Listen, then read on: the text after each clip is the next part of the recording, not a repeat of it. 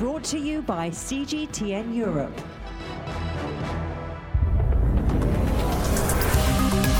Hello and welcome to this week's Razor podcast. I'm Shini Somara. And I'm Emma Keeling. Today on Razor, we look at life after COVID-19. Wouldn't that be nice? I look at why the 4-day work week might be a bigger reality post-COVID-19. Well, it all started by me reading an article in The Economist, which said that the Brits were only productive for 2.5 hours a day, and Canadians in that survey for 1.5 hours a day. And I thought, why is that happening? And I take a look at the aerodynamics of COVID-19 and how it can spread in airplanes. Take Boeing 737 or Airbus 320 as an example.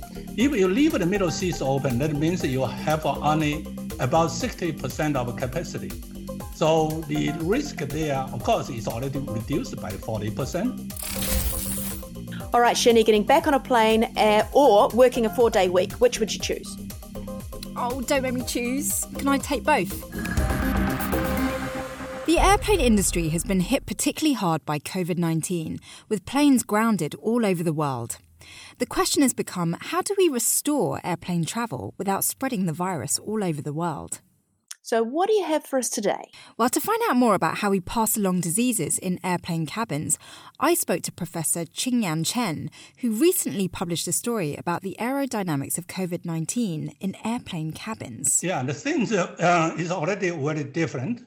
As you can see, most of U.S. major airliners are asking passengers to put masks on.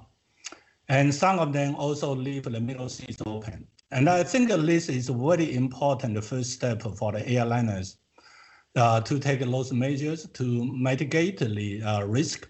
Because when you put the masks on, take the surgical mask as an example, you could filter out the particles around 50%. And that means if I cough out with 1,000 of particles, only 500 will go to the air. And even those 500 just go to your breathing zone. If you have another surgical mask on your mouth and nose, then you will only breathe 250. So you can see less than 75% of reduction. Now, leaving the middle seats open is also very important. Take Boeing 737 or Airbus 320 as an example. If you leave the middle seats open, that means you have only about 60% of capacity. So the risk there, of course, is already reduced by 40% just by having fewer people there. So there are a bunch of different measures we need to take before we can travel safely. And Professor Chen mentioned masks and an open middle seat. Is there anything else? Well, definitely arm yourself up with hand sanitizer. He was suggesting that you should wipe down surfaces, which is a bit tricky when the seats are fabric. But sort of really being mindful of everything that you touch. And he even suggested to not eat when everybody else is eating, because it means you have to take your mask off when everybody else has got their mask off. So just making major adjustments to the timings of the things we tend to do on aeroplanes. And what was most shocking, or not shocking, but more kind of surprising, I guess, is that COVID-19 spreads even when we go to the loo, because the virus is airborne in whatever we do when we're in the loo. So maybe having a little bit of a time gap in between passengers using the loo might be another way of keeping yourself safe. I would love to do that, but the queues are always so long. You can't wait around, Shini. This is the problem.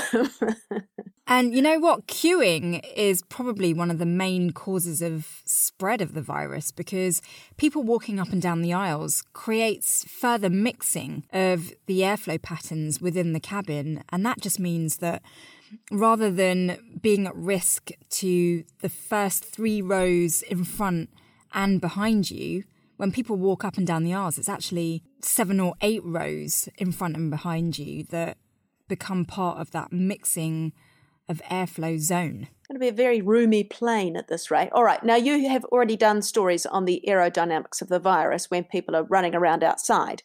But have there been any sort of studies on how these air particles behave when they're inside a pressurized air cabin? Oh, loads of studies. Simulations using computer modelling, but also empirical data that's been collected in wind tunnels and kind of pressurised spaces. I mean, they've really mocked this up to understand how air flows within the cabin itself. I mean, it's quite a complex science because even the air we breathe in an air cabin has to be supplied. We're not talking about a natural environment here. It's all been engineered. And COVID-19 is making academics realise that the way we breathe in and breathe out in an air cabin has to be radically changed in order to be the safest situation possible.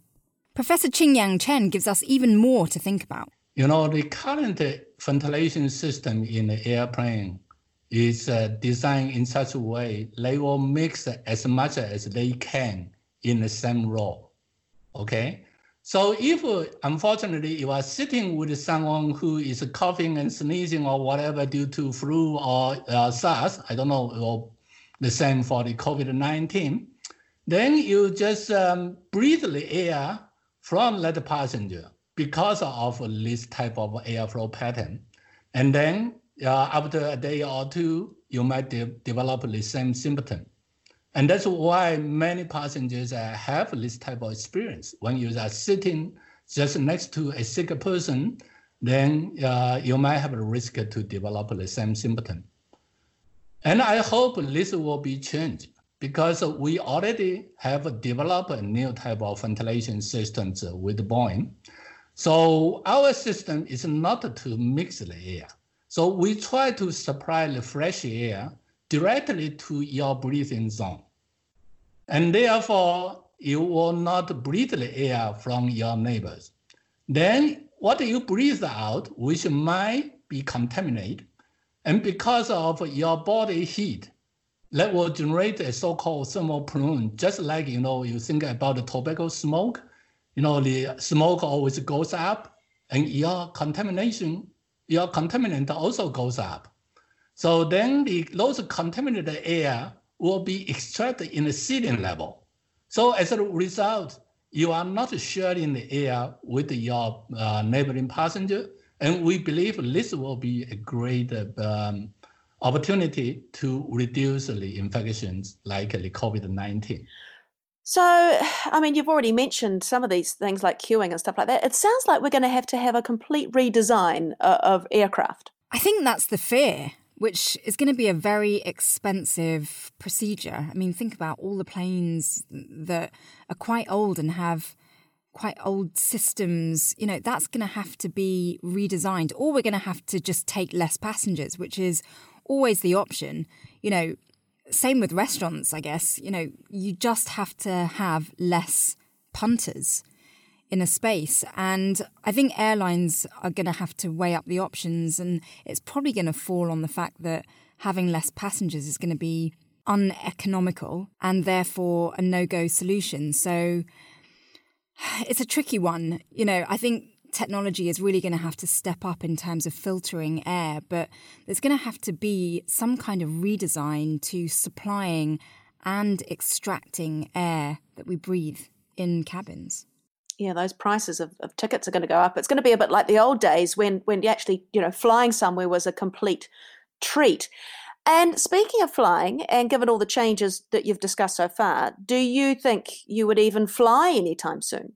Each day, don't you find this, Emma? Each day that goes past, we're getting more information, whether that's, the lockdown easing or actually 2 meters can be reduced to 1 meter. There's a lot of mixed messages. So I love traveling and I can't wait to get back on a plane and see different places and do all the things we used to do before lockdown. But I think, like most of us, I'm cautious.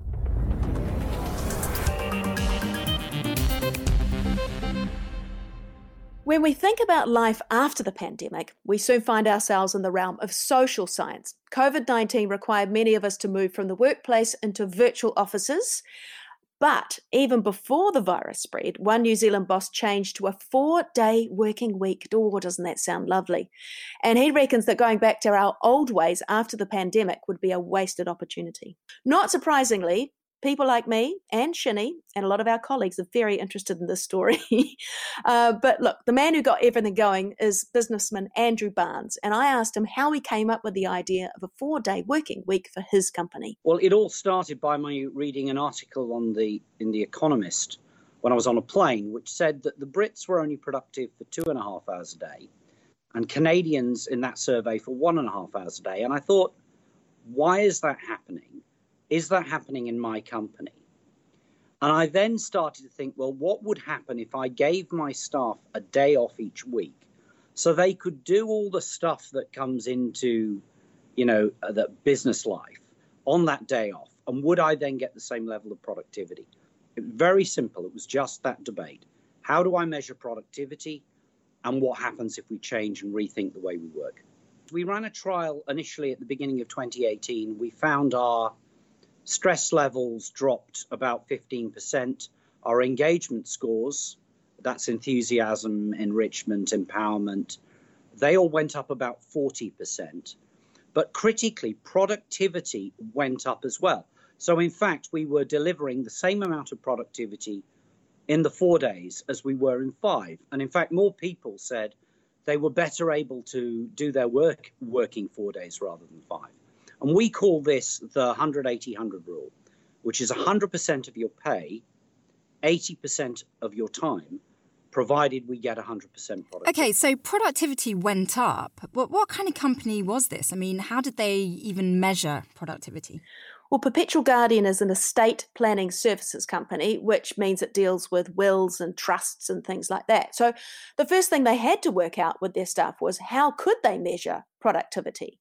And once they'd established what their productivity rate was, and if they could do it in less time, then they could sort of carry on from there. But I mean, look, money is the ultimate measurement of productivity, isn't it? As is customer service feedback. And certainly that's the case in this particular company.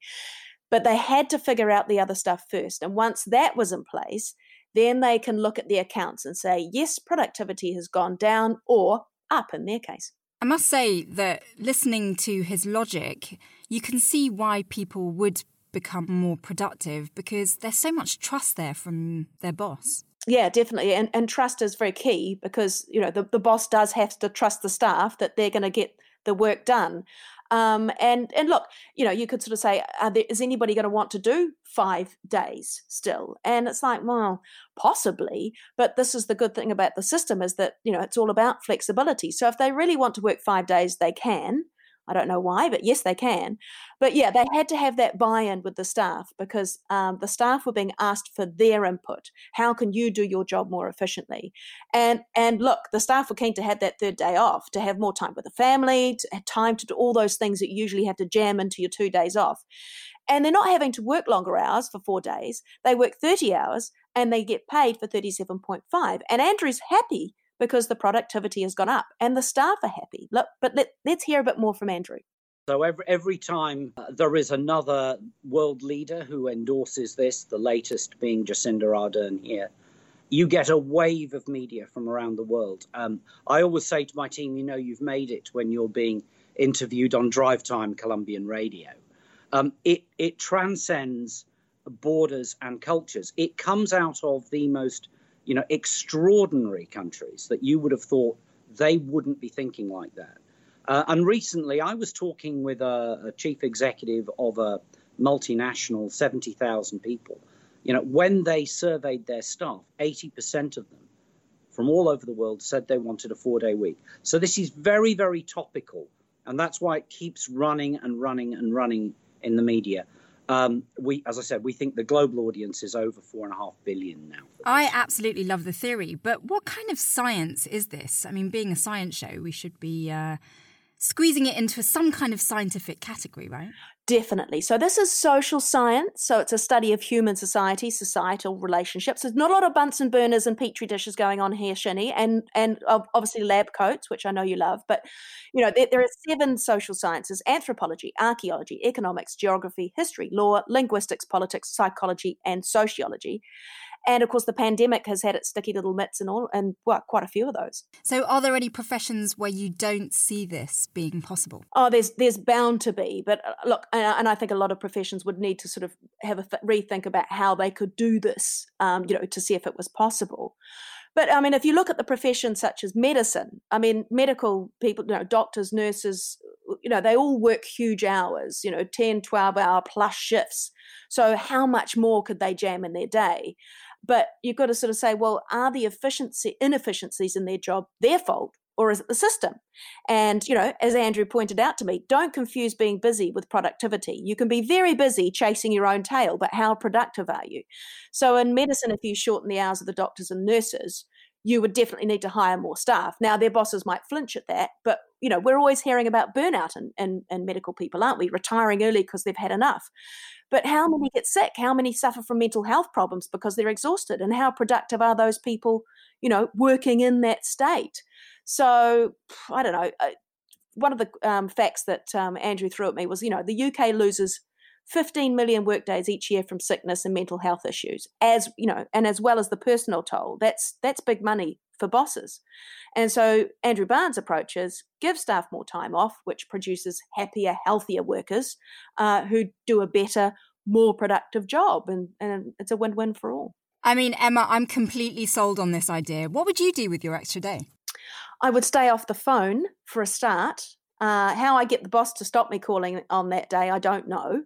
But can you imagine? Like, one of the things I've been doing in lockdown is I've had a little bit more time in the garden. I've got courgettes, Shinny, and every morning I go out and I see how they've grown overnight. And so just little things like that, which can make, and instead of spending 3 hours on a train getting to work and back again, just actually having that little bit of quality time to, watch the courgettes grow, smell the roses kind of thing. I mean, it's made a huge difference. All right, so I know what I'm going to do on my day off. I'm coming round to yours for some courgette noodles. As long as you stay 2 meters away from me, that's fine. That's all right. I will share my courgette with you.